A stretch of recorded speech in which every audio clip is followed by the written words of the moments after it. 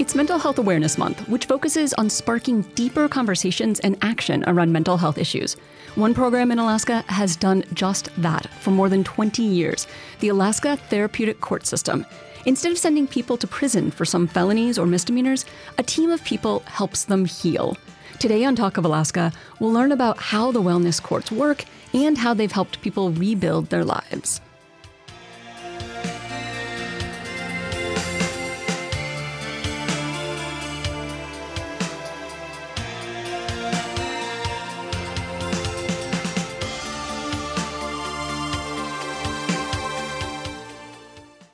Talk of Alaska is brought to you in part by ConocoPhillips, investing in oil exploration and production and working to create economic opportunities for Alaskans. ConocoPhillips, unlocking Alaska's energy resources. If you're hurting in your relationship or have been affected by sexual violence, Strong Hearts Native Helpline is a free 24/7 confidential and anonymous domestic, dating, and sexual violence helpline for Alaska Natives.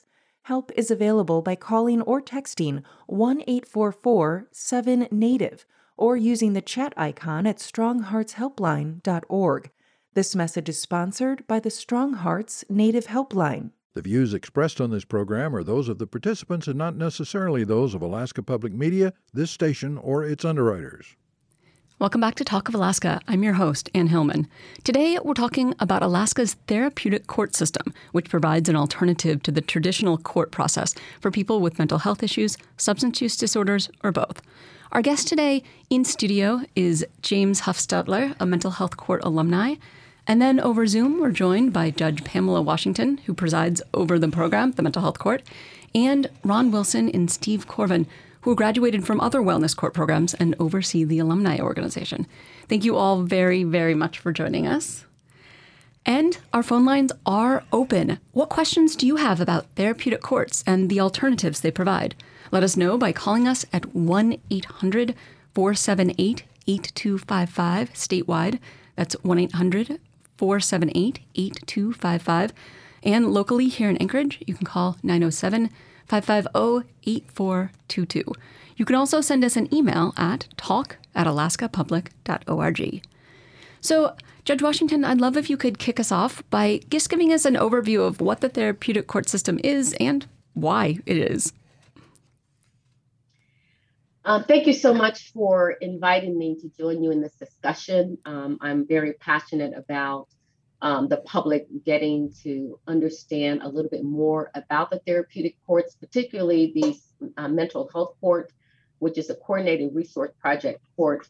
I love talking about it. One of my colleagues, Judge Stephanie Rhodes, she was the person who started this court. At the time, only one of three in the nation, the mental health court, back in 1999. And the purpose really was to try to divert misdemeanors, and of course now we do felonies as well, from the criminal justice process, people that are having mental health issues that bring them into the criminal justice system. And we wanted to do that because it would be inappropriate incarceration of people with mental disabilities. We want to leave some of the burden on the Department of Corrections, which is probably the largest provider of mental health services, which it shouldn't be.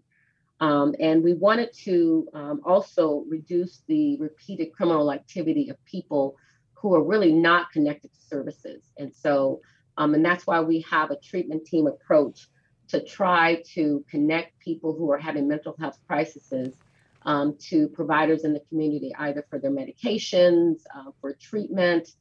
We also do a lot of pro-social activities because a lot of our participants, I always say they've been basically kicked off the island.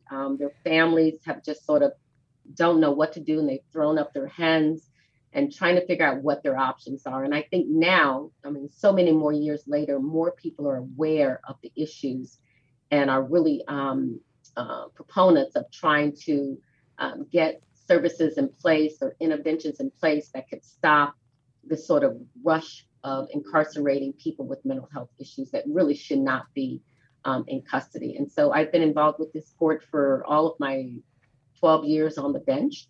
And I'm excited that we survived the pandemic. We were able to provide services, trying to get our participants to be online for some of their treatment programs. Our court has a treatment team approach. And so we have probation officers, we call them therapeutic court probation officers that are helping our participants navigate the process from treatment. Sometimes they have to do certain kind of pro-social groups, but we really want them to sort of get connected, have a plan in place.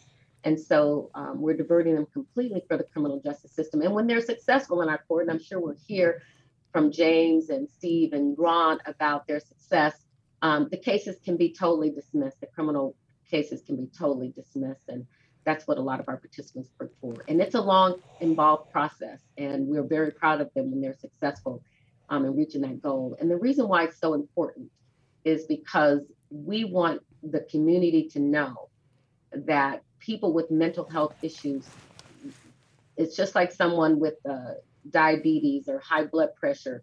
And we don't think very much about that, but the stigma related to our participants and people who really should be participating, but may not want to participate for just the stigma attached to acknowledging your mental health services or conditions. And so it really does keep people from really getting involved in the court and being open about what they're struggling with until it's really too late. And so we're hoping to change that with programs like this. We're always out in the community explaining to them what the mental health court does. And we really want the community to know. I mean, even with all of us that's on the screen, we've just come through a pandemic. We've been involved with the social justice issues. We watched the George Floyd issue on TV. Everyone is suffering from post-traumatic distress and just being alone and isolation and abandonment issues. Even the court system is recognizing that. And judges are encouraged to do wellness checks. We're encouraged to do mindfulness and a lot of breathing activities. And we're all encouraging to take better care of our mental health. And so we want to be available to people that are experiencing crises that are bringing them into the criminal justice system. And so I'm very proud of the work that our team is doing, and we hope to continue to do. And I'm looking forward to hearing the stories of some of the graduates that have come through therapeutic courts and been very successful. As am I. That's a great segue. James, since you went directly through specifically the mental health court, I would love it if you could share a bit about your story and how you came to be part of that court and what it was like for you. All right. So I was a IV meth user for several years and started getting into a lot of trouble, a lot of crime. So I was offered the opportunity to go into therapeutic courts, and I accepted that, especially the mental health court. Basically it changed my life. It was really hard at first. There's a lot of struggles, a lot of barriers, a lot of, can I really do this? Type of stuff going on in my head, So on my last charge, I sat in jail for probably about, 60 days. And while they put my release plan together. And so I went into a transitional home upon release. I was expected to do UAs. I expected to show up to court. I was expected to attend treatment, which I went to South Central Foundation here in Anchorage. It was outpatient, very good program. And so between the combination of all that provided the tools that I needed to be successful. It gave me the structure that I needed. I needed structure in my life to change. And without the therapeutic courts, without treatment, without those key elements, I would still be lost. Do you think without the court structure being there, being like, okay, you have to go to X number of treatments, or you have, like, putting very specific requirements in place, do you think that helped you actually go through and go into recovery and go through treatment? Oh, it did. It did. And you could ask Judge Washington because she was my presiding judge. There was, in the beginning, I was fighting that the whole way. I have this to do. I have to do this, because I'm expected to meet life on life terms, but I didn't even know what that was. I didn't know. Well, I have to work. I have to do this. And she goes, no, you have to do treatment. You have to do treatment. You have to attend your classes. And we had this just this kind of battling back and forth a little bit. And finally she says, no, that's enough. You're going to go to jail for 24 hours, and I want you to think about it. And that's when the light bulb came on for me. I was like, man, she's right. I have to have my recovery has to come first. Otherwise, I have nothing else. And that's when I spun it, and I was 2 feet into recovery and have been ever since. Judge Washington, do you remember that moment with James? Absolutely. And we see participants like that because a lot of times they just haven't made their mental health and substance abuse issues a priority. And so they want to go about and do other things. And we meet people all the time, and we really do try to give them time to get to that place where they're ready to make the change. And so when they see that even when they're acting up, we're still there, like it's not over. And so I remember with James that we kept saying, hey, you're going to have to make this a priority, make this a priority. And he was doing some successful things, but we knew just till the next crisis. And so we wanted him to really put his mental health, deal with his sobriety and those kinds of issues and make it a priority so that he can do all the other things that he wants to do in life, and not have to wait until he has another crisis. Give him those tools, and it really, and I don't want putting people in custody. It's one of the last sanctions. That's the last thing, and we call it an incentive. It's almost like it was my last thing that I could do to try to get him to just be ready for this process. And after doing a lot of things that he wasn't very successful at, I went ahead and put him in jail for 24 hours, and it did make a difference. I'm really happy about that. Ron, I would love if you would share your story and talk a little bit about the court process you were involved with, please. Okay, well, thank you, Ann. And I'll just streamline a synopsis. I actually started drinking alcohol at the age of 15 and did it off and on as a social thing, as social activity with my friends, just a thing to have fun for 15 years without any incarcerations or legal actions. So at the age of 30, I received my first DUI, and that was in 1996.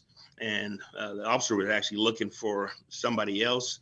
And so I dismissed that arrest as a fluke. And then every 3 years later, I had an arrest. So in 99, I had my second DUI. I wasn't actually behind the wheel. So but somebody had reported they saw me driving. So I dismissed that as wrong place, wrong time.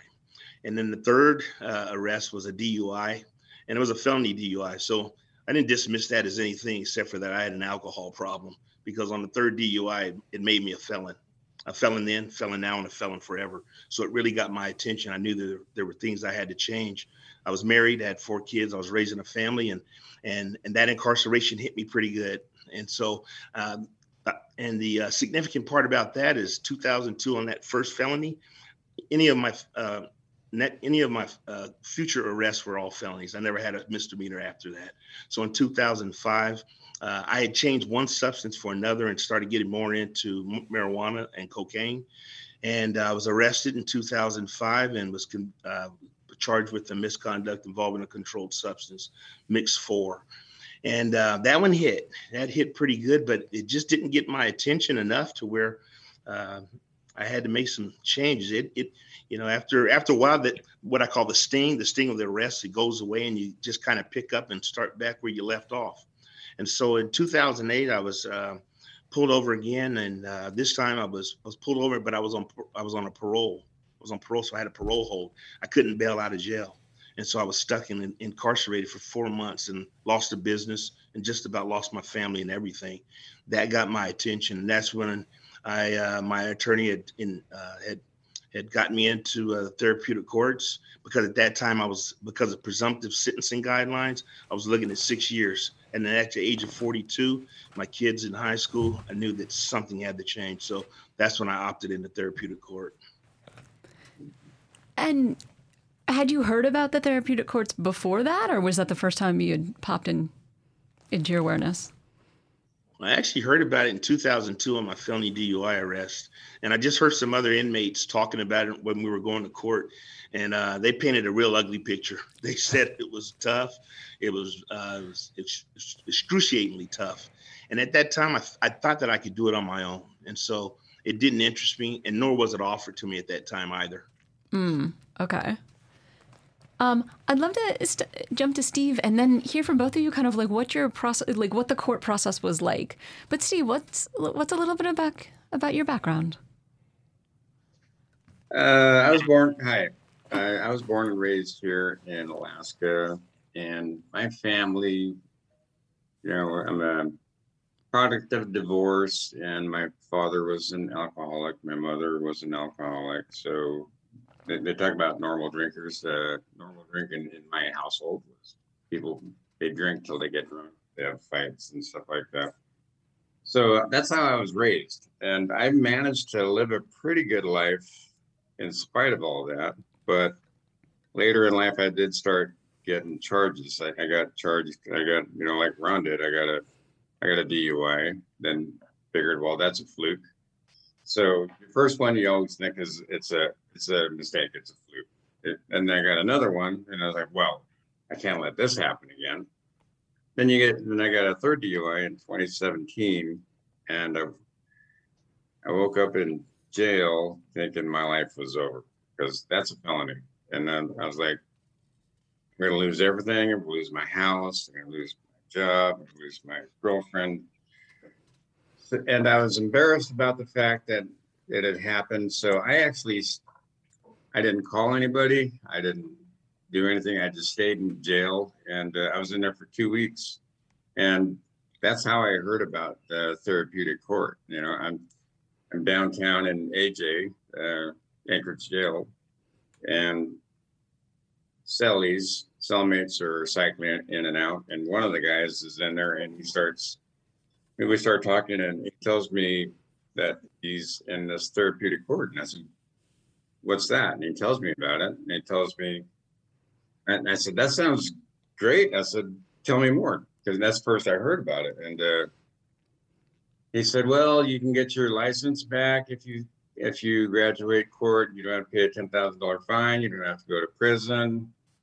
But it's a really long, involved program. It's 18 months. You have to do UAs multiple times randomly.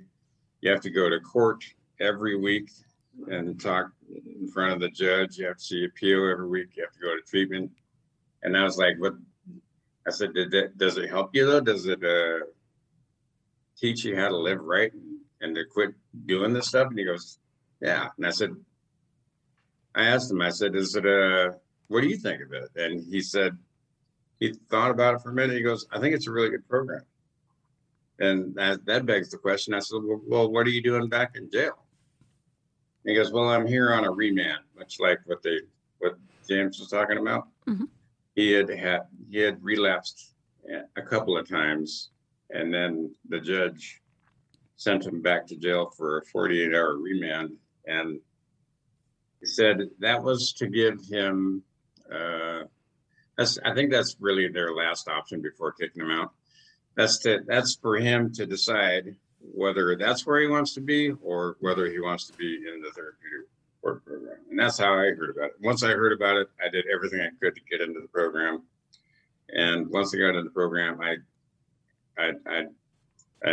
realized that was the place for me. What about it fits so well? Like, why did it feel like the place for you? Well, first of all, it was really hard to get in, and I was discouraged by lawyers. I talked to a lawyer, and he said, you don't want to do that. He goes, that's way too hard. It's an 18-month program. You have to do all this stuff, all these requirements. Can't have a life while you're doing it. But I said, yeah, but they teach you how to live your life without ever getting back into this situation. So I didn't listen to him. I went through with it. I did everything I could to get in. And once I got in, I realized what they really did, but they have a ton of classes that in the treatment portion of it. They have a ton of classes. Some of the classes, what I think I grasped the most out of those was I learned the coping skills that I never had I never learned when I was growing up, because when you grow up in the environment I did, when you have a good day, you celebrate by drugs and alcohol. You have a bad day, you drown it out with drugs and alcohol. It's Friday, you drink and you party. It's Monday, you drink and you party. It's just, that's the way of life. And things go good, things go bad. The way you cope is with drugs and alcohol. And I never learned how to cope any other way than that. And the treatment taught me that, and I'm forever thankful for that. And Ron, I kind of saw you nodding along with some of that, like some of the classes and just the skills that Steve learned. Do you want to jump in? Like, what was the experience like for you when you got into the court? Well, my life had gotten so unmanageable by the time I was arrested and entered into the therapeutic court that it was when I initially got in. I'll just be truthful. I didn't want to do the 6 years, and that was the only reason why I got in. But then after about 3 months, my life had just gotten dramatically better. It was just, I was beginning to function. My head was beginning to clear up. I was developing relationships with other individuals that were in the court, some that were further along. So hearing their successes inspired and encouraged me that I had that to look forward to. So at the time when I got in therapeutic court and felt hopeless, I saw others achieving a lot of success. And so all I wanted to do was hold on to that. And so I just opened up and just listened to everything. And particularly in the treatment classes, I just really paid attention and saw what applied to me. And then also what was profound for me was that when went through the therapeutic court, I got a mental health assessment, and I was diagnosed with anxiety. And I had no idea what anxiety was. I knew the feeling, but I didn't identify it with anxiety. So all those years of using, like I said, when I first started using, it was just sociably, to just be sociable. But then I found out I was medicating my anxiety. So whenever that angst feeling would come on, I would just put something in me and it'd go away, and it just worked it worked until it didn't. But then once I identified it, then like Steve said, I developed coping skills. And so I learned how to treat the anxiety and manage the anxiety. And so I just felt like I was winning. I felt finally like this is what I've been doing and why I've been doing it. And I never knew why. And then once I figured out why I was, then I knew I could change it. And it hasn't been easy. And even 12 years clean, sober now, it's still not necessarily easy, but it's accomplishable. And my life just continued to get better. But, the anxiety and the overwhelming feelings and just life. When life happens now, I know how to deal with it. When there's a death in the family, there's health issues and all those things that come up for all of us. I know how to deal with it. And I also have built up a high level, a large network of support to be able to talk about those things. Last thing I'll say about this is that I grew up with the notion, I had 5 brothers, and I grew up with the notion, men power through, you're tough, you don't cry, you're strong, and you handle everything, and you don't tell. And so none of that ever worked. And so I talk about things now, and whenever I have those feelings, I talk about it, and I get out of my head, and I just don't think about all those things that are going on, and those things are making me successful today. Judge Washington, you are nodding along like this all really resonates. I'd love to hear more from you, but you're on mute. I love hearing these stories, and I love that all 3 of these gentlemen are involved in the alumni program, because they can be face to face with our participants and be sort of that success. Like, it's hard for me to say, hey, you can do it. It's not the same as having Ron say, you can do it. Look, I did it. And so the alumni program is so critical to the success of our programs, for our participants to be able to get connected with other participants that have graduated and have been successful. And it really acts as another motivating incentive for our participants. And I did want to say also, since James brought up that I had him incarcerated, it's one of the sanctions that we use in therapeutic courts. but we rarely use it because we really mostly celebrate all of the good behaviors, and we try to provide lots of incentives for our participants to be successful. And so we're always applauding their success and good behavior. We're always excited about things that they do to be an advocate for themselves. We also applaud their pro-social behaviors. When they meet other people, they get in relationships with other people, and they become more than just their treatment process. They're more than their situation. And so we try to encourage that, because when they get out of the program, we want them to have a village of people that's going to support them, that they're going to have the tools to be successful, like all three of these gentlemen have been successful. And I'm really glad. I heard Ron say that he didn't even hear about the program initially, and we want everyone. Our court is actually screening files when people are arraigned to see if we have any information that they would be eligible for the mental health court, because it's a very liberal referral policy. And so we want everyone to have an opportunity to come through this court if they are eligible for mental health court. And there's different eligibility requirements for both the therapeutic drug court as well as the mental health court. But one of the things that we do that I think is important to say, Anne, is that we do a level of inventory, a level of service inventory on all of our participants to see what their strengths are and see what level of supervision they need and what kind of treatment that they need. And so we make informed decisions about putting together a case plan that they have to work through. And it's not just go to treatment. It's not just go to group. Sometimes we have things for them to do, like maybe they have a child that they haven't been involved with, and we put that on their case plan that they're going to make contact with their child and make contact with their family members and sort of re-engage with people that have been supportive of them in their lives. And so we try to do a lot of things to support the entire process, not just their treatment issues, because they're more than their treatment issue. I love Ron's story. He said he had a family, had a business. I mean, these gentlemen were successful people. And then they had these situations that brought them into the criminal justice system. And the therapeutic courts did exactly what they're designed to do in their lives, is help them, give them an opportunity. I always say we're just an opportunity to do better. And when people are given opportunities to do better and supported in those efforts, they can do better. And so we're very, very optimistic about the success rate. And we haven't said it, but they don't reoffend, because that's one of the big things we're working on, is trying to reduce recidivism. We want them to come through this process and say goodbye to the criminal justice system once and for all. And so that's what's working. And it's been very successful. And the three gentlemen you have in this discussion with us today are examples of that success. They're very good examples of the success. Thank you. Thank you for highlighting that. Yeah, it reduces recidivism. That's... Yeah. So it doesn't just benefit the people who participate, but it benefits the entire community. And we want the community to know that we are, number one is that we're addressing public safety. And so that's why the treatment team has prosecutors, state and municipal prosecutors online. So their goal is to make sure and ensure public safety. And so it's not just someone that's coming in. We're looking at victims. We're contacting victims and complaining witnesses. And so everyone really gets involved in this process. And that is why it's really successful.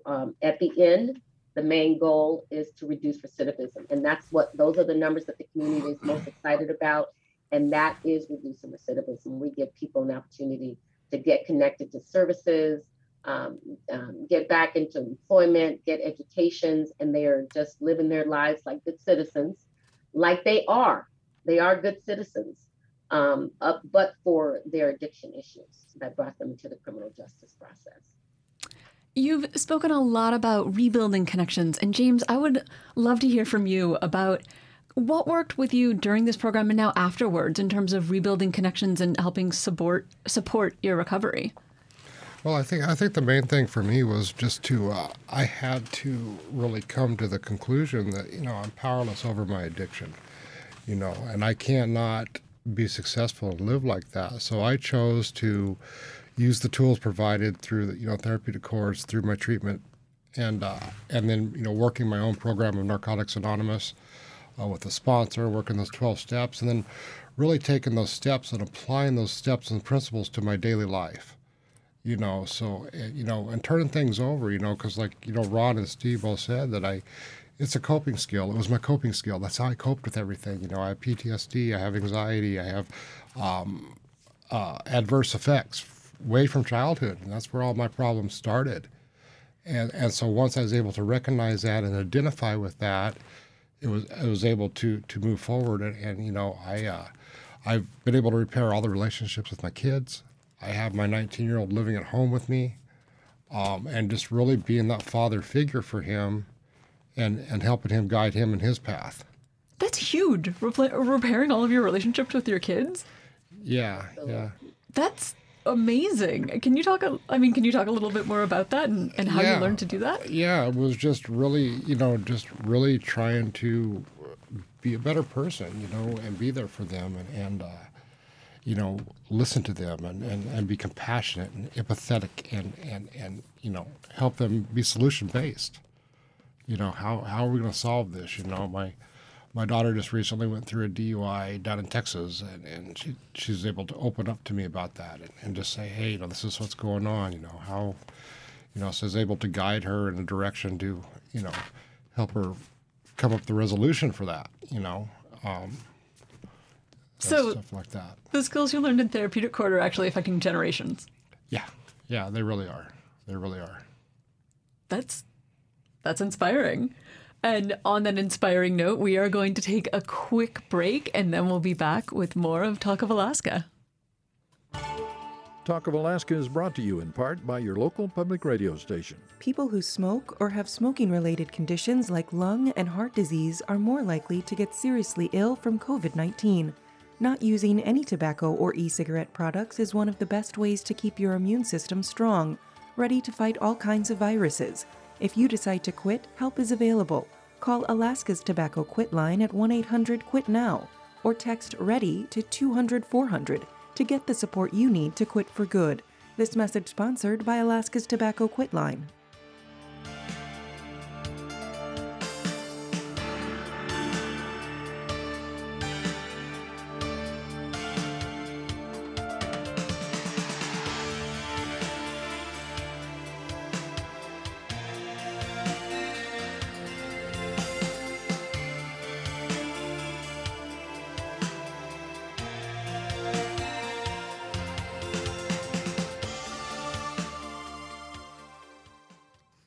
Welcome back to Talk of Alaska. Today we're discussing Alaska's therapeutic court system and how it's helping people and the entire community by reducing recidivism and helping folks heal.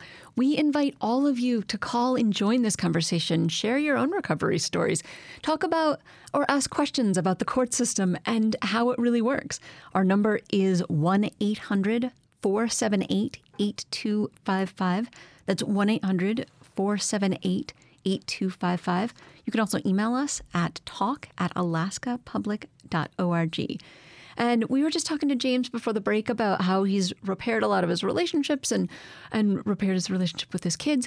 You're doing a lot of other things at this point in your life, too, to help others heal. Can you talk about what you're up to now, James? Yeah, so I went on after graduating therapeutic courts, and I got some certifications. I'm a peer support specialist. I'm a PSP1 for the state of Alaska.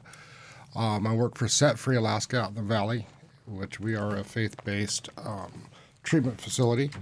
And I work a lot with outpatient clients, just helping them and guide them along their path of recovery, so they can be successful. I work with a lot of therapeutic court participants out in Palmer area.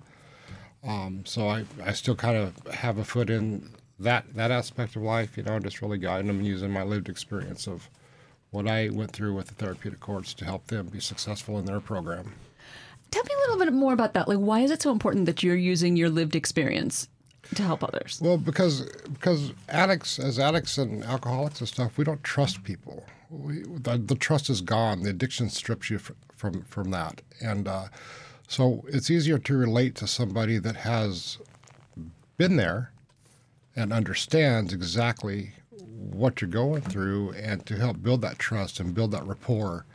And, that's just super important, that you can't learn this stuff out of a book, so, I mean, for somebody that's never been an addict would know what it's like to be an addict, versus somebody that's lived it, went through it, and now is being successful. It's a little bit of a difference. That makes sense. Ron, you're pretty key in starting the Therapeutic Court Alumni Association. I was wondering if you could tell us more about like what the Alumni Association is and does and what role you play in people's lives. Well, initially, getting about 3 months away from graduation, I knew that I was going to need some structure. I was going to need something that was going to, once the oversight of the courts had left, I knew I was going to need something that was going to keep me accountable. So I started attending the alumni group, which was actually started in 2006. And so right about that time, hearing graduates talking about their experiences after the court, the racing of the mind, and some of the anxiety they were experiencing made me understand that I was just going through that portion of my recovery. And so to just kind of bear with it, I was where I needed to be. So after that, it would just, this may sound kind of crazy, but after all those years of living that lifestyle, I don't regret it. I wouldn't choose to go that way again or advise anyone else to, but I don't regret it because it shaped me into the person I am today and has made me, those experiences allow me to help countless others. And so with the alumni group now, it's just that continued support for those people that are coming through, because I remember that broken feeling when you're getting arrested, you're just getting in the program, that hopeless feeling. And I don't know, it's just something about helping people. That's just, I get no bigger joy. And as a Christian, that's just how I serve. And so I just have dedicated my life to helping others. And one other quick thing is that, like James was talking about, when I sat down with my kids and I finally got myself together, step one in MRT, it made me look at how my behavior impacted my family. And selfishly, I never thought about that before. What's MRT? And that moral recognition therapy. It's a 12. It's one of the programs they have in therapeutic court. Okay, cool. And so it made me take a look at my actions and how I impacted my family and my kids. And so I made amends to my kids and told them I really apologized about not being there for them at the time they needed their dad the most. But I promised them I would spend the rest of my life helping others, and they accepted that, and that's what I've been doing. So the alumni it gives us that platform to continue helping people that have been on that same shared journey. And I appreciate Ron saying that, because it is true. When you have lived experiences, you do want to give back naturally. You want to give back when you know other people can be just as successful. And I'd like to share that years ago, back in school, one of my best friends from 8th grade, who was living her normal life right alongside of me, she had a mental health episode, probably in her late 20s.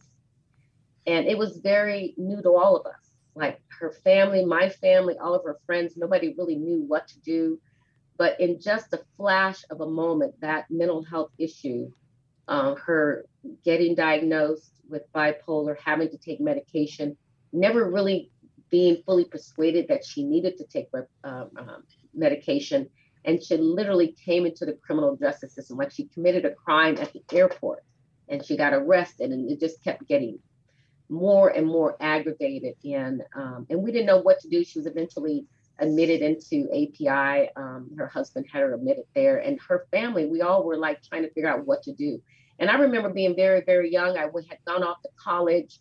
I kept in touch with her, but I was so happy secretly that she had moved away from Alaska, because I kept thinking, I didn't really know what to do as a friend.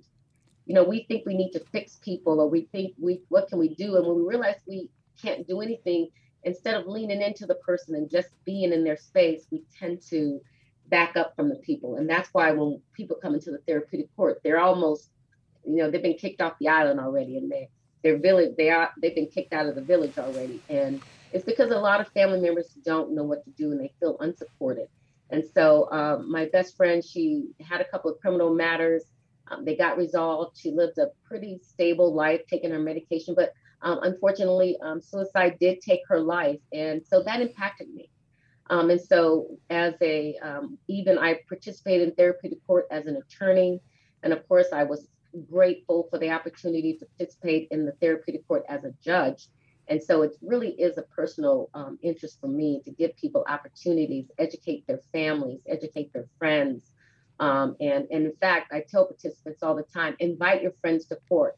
Anytime they show up in court with someone, I introduce myself. I have them introduce themselves, because we want them to know that they don't have to walk alone, that there are people in their lives that they can count on and be supported by. And so that's, and I think Judge Rhodes, who started this court, she had a personal story about having some relative that was involved with mental health issues. And so a lot of people have personal stories that bring us into this work.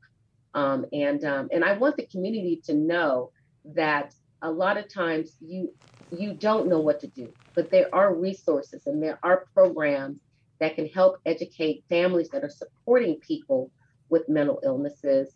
There are support groups for families who are supporting someone with addictions. And so, because we know that whatever our participants are doing, we know it has an impact on the people that love them and the people that are in their lives. And so the community, we want the community to know, hey, they're just regular, successful people that are having to deal with these issues. And they can be supported, even if you can't fix them. They still can be supported by you applauding them and trying to encourage them and be involved in their lives. And don't alienate or isolate that participant who really does need your support. That is such a powerful reminder. And for folks who are looking for support groups out there, NAMI Alaska has support for families, has support for people who have mental health challenges. Google NAMI, NAMI Alaska. There's chapters across the state. You can also always call support lines, like there's the Caroline, Alaska. Just if you just want to talk stuff through, they're there to listen. It's not necessarily a suicide prevention line so much as a let me listen and help you deal with stuff line.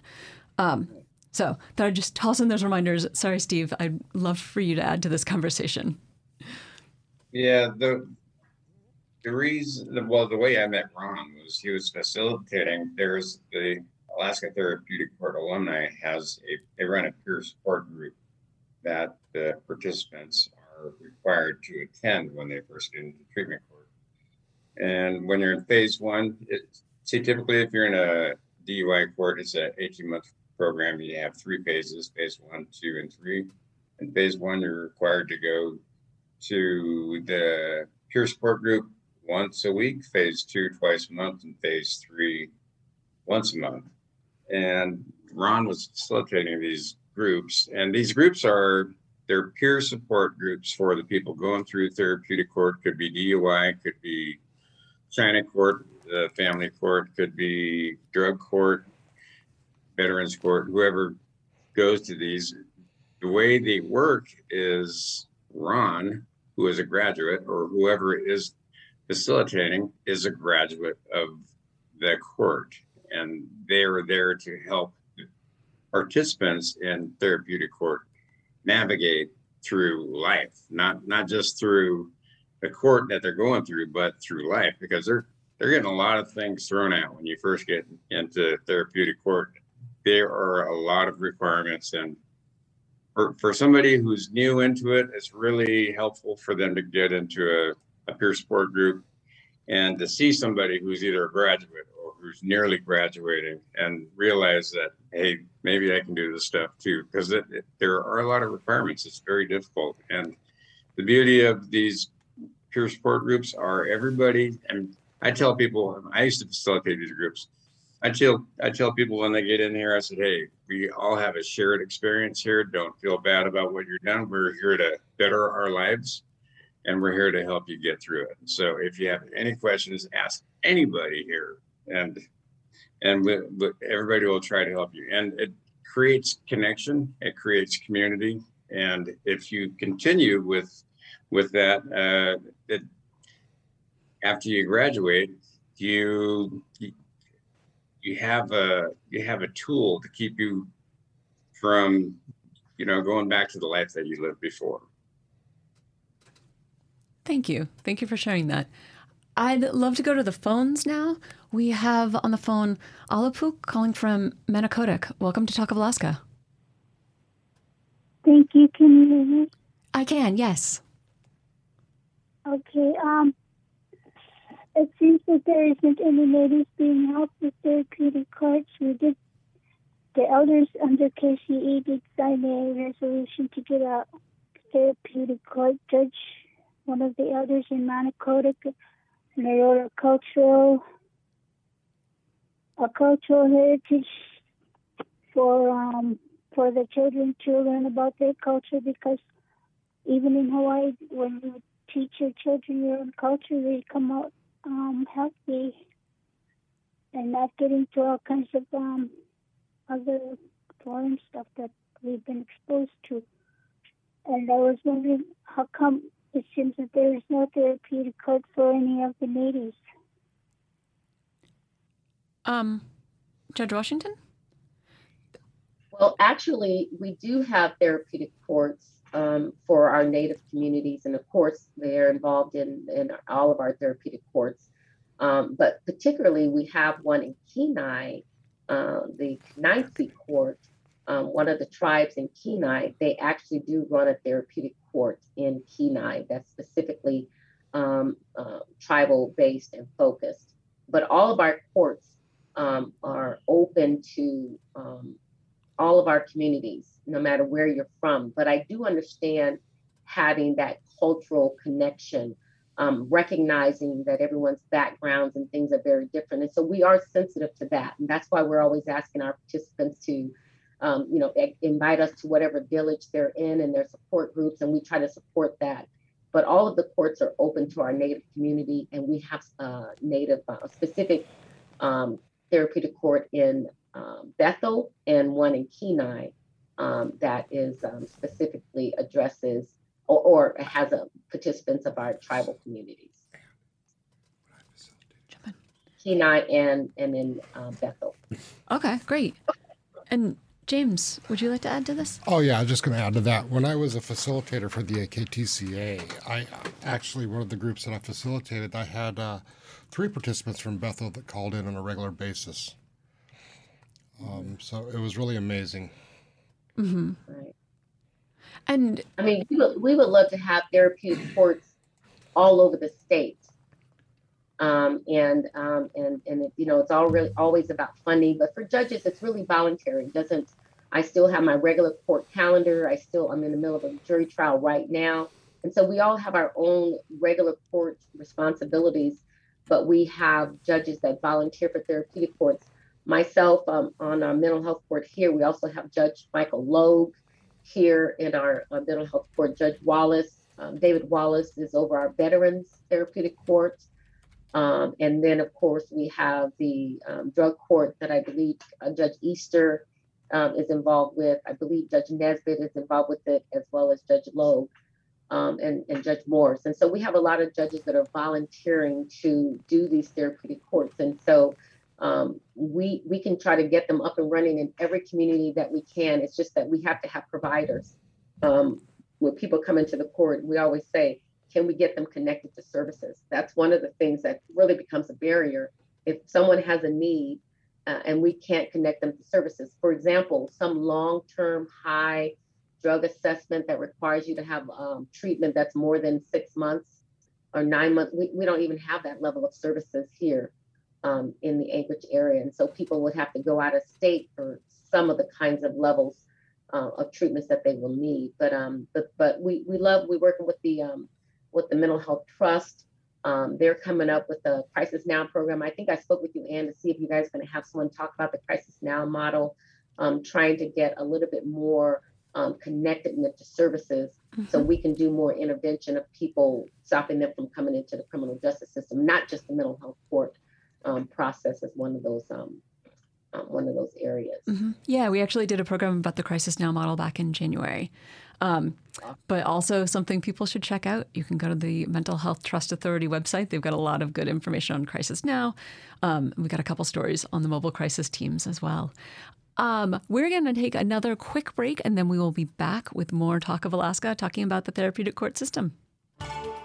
Talk of Alaska is brought to you in part by your local public radio station. NEA Alaska is a professional education association representing over 11,000 of Alaska's dedicated public school employees. NEA Alaska members are united in their commitment to provide an excellent education for every student, regardless of background or zip code. Together, NEA Alaska members work with colleagues, parents, and their communities to build strong public schools that are productive, safe, and welcoming to all. Learn more at nealaska.org and help NEA Alaska reach, teach, and inspire all Alaska students. This message sponsored by NEA Alaska. Alaska's unique approach to mental health funding is improving the lives of Alaskans who experience behavioral health conditions and developmental disabilities. The Alaska Mental Health Trust Authority has a responsibility to generate revenue from its 1 million acres of land and the resources they contain. The Trust uses this revenue to help fund statewide programs and initiatives that positively impact Trust beneficiaries. To learn more, visit alaskamentalhealthtrust.org. This message sponsored by the Alaska Mental Health Trust. Welcome back to Talk of Alaska. I'm your guest host, Ann Hellman, and today we are talking about the therapeutic court system. If you'd like to join the conversation, you can call us statewide at 1-800-478-8255. You can also reach us in Anchorage at 907-550-8422. We did have someone who called in and is asking anonymously if the therapeutic courts are available in Kodiak, and if so, why wasn't his daughter made aware of them when she was dealing with the court system recently? Judge Washington? I think that I don't think we have one in Kodiak, but we do have opportunities where people can have their cases transferred to a community that does have a therapeutic court. So we do get transfers occasionally, like from Fairbanks or other jurisdictions where people need services and someone is recommending that they transfer their cases to areas where we can connect them to services. And so it is available in some courts. We try to educate the public defender system, the state agencies. It's a liberal referral service. And so anyone could recommend someone to consider therapeutic court, but we have eligibility criteria. So not everyone is eligible for the court. And so we have to have a SMI, a serious mental illness. And so they can't just have regular depression or just some, it depends on what kind of diagnosis they have. It depends on whether they're connected to services and can be connected to services. It also is whether or not we can get housing for defendants. We try to get people connected to housing services, and we do a lot of things. So not everyone is eligible for the court. And so it could be a situation where someone wasn't eligible. There are lots of people that say, hey, my person, they want to do mental health court, but they don't have a mental health diagnosis. We may send them out for an assessment and they still don't have a mental health diagnosis. Sometimes, a lot of times people come into the system and they are having drug-induced psychosis. And so it may not be a full mental health diagnosis. And so it's not all people are eligible for the court. And so, to that caller, I would say just ask. If you know someone that's in the criminal justice system right now, tell them to ask their attorney about whether or not they're eligible for therapeutic courts. I know we've had somebody from Kodiak come into the drug court, and how they got into it, I really don't know, but they did get housing help when they were here, and they were quite successful. That's good to know. I'd like to invite our next caller online. That's Mark calling from Kenai. Mark, welcome to Talk of Alaska. Yeah, thank you. I'm calling mostly to kind of follow up on what the previous speaker addressed. I've been aware of the Kenai court for quite some time, but I'm not sure what the best and most expedient way of getting people involved in this is. And it sounds like going through the court system and that person's either a defensive attorney or maybe prosecutor can bring the individuals into the program. And that is a good point. I did want to say that even though one of the barriers or one of the main things that has to happen when we're trying to decide if someone is eligible for the court is we look at public safety. We look at public safety. And so if we cannot ensure public safety while the person is doing these things, they would not be eligible for the court. And the prosecutor, they're the ones that look at a case, they speak with complaining witnesses and victims and prior criminal histories and the kinds of conduct that the person has been involved in. And so sometimes it's just pure public safety reasons that we cannot accept a person into one of the therapeutic courts. You know, part of what Ron and I are doing, you know, as peer support coordinators, these are very new positions. These positions just started last October. And part of what Ron and I are doing, we're trying to go around and educate different communities about therapeutic court and about alumni groups, peer support, and, you know, tell people that this is an option, you know, because not everybody's aware of it. And so part of what we do is we try to educate people about this. So get the word out, because not, you know, and we have a lot of different ideas on how to do it, but we're just starting at this, so we have a long way to go. Right, and we do have therapeutic courts in Juneau, in Palmer, in Anchorage, Fairbanks, Bethel, and Kenai. And we are also exploring a therapeutic court right now for Sitka. And so if someone is in a community that is not listed here, it's possible, if we can connect that person to services, that their case could be transferred to one of these jurisdictions. And Ron, you've been working with the Alumni Association for a really long time. I was wondering if you could maybe help people kind of understand the differences between the courts. Well, the traditional court, it seemed to be more punitive to me. And it was, it was my behaviors, it was my actions that got me into court, and there's consequences.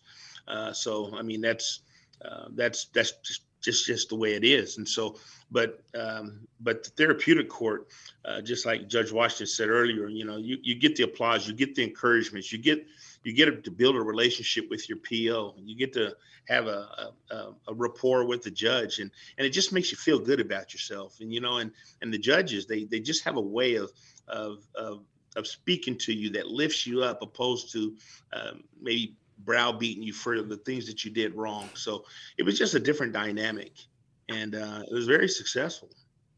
Mm-hmm. And not to mention that through the therapeutic courts is cost effective. It used to be a sixth of the cost of incarcerating somebody, and then as long, like Judge Watts was saying, as long as you're a nonviolent offender and not a threat to the community, you get that opportunity to do the therapeutic court, and then and then the other wraparound services like children's services and the other caseloads that expand when you have dysfunctional households. All that's decreased, and it lowers the recidivism. So it's really just a win-win all the way around. Well, thank you all very, very much for all of your explanations. I hope that people are now interested in learning a bit more about the therapeutic court system. Thanks to everyone who called in and who's listening.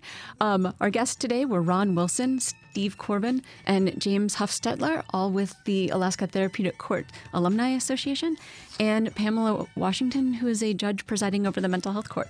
Producer is Adeline Baxter. Tobin Shelby is the audio engineer, and I'm your guest host, Ann Hillman. Thanks, everyone, for listening.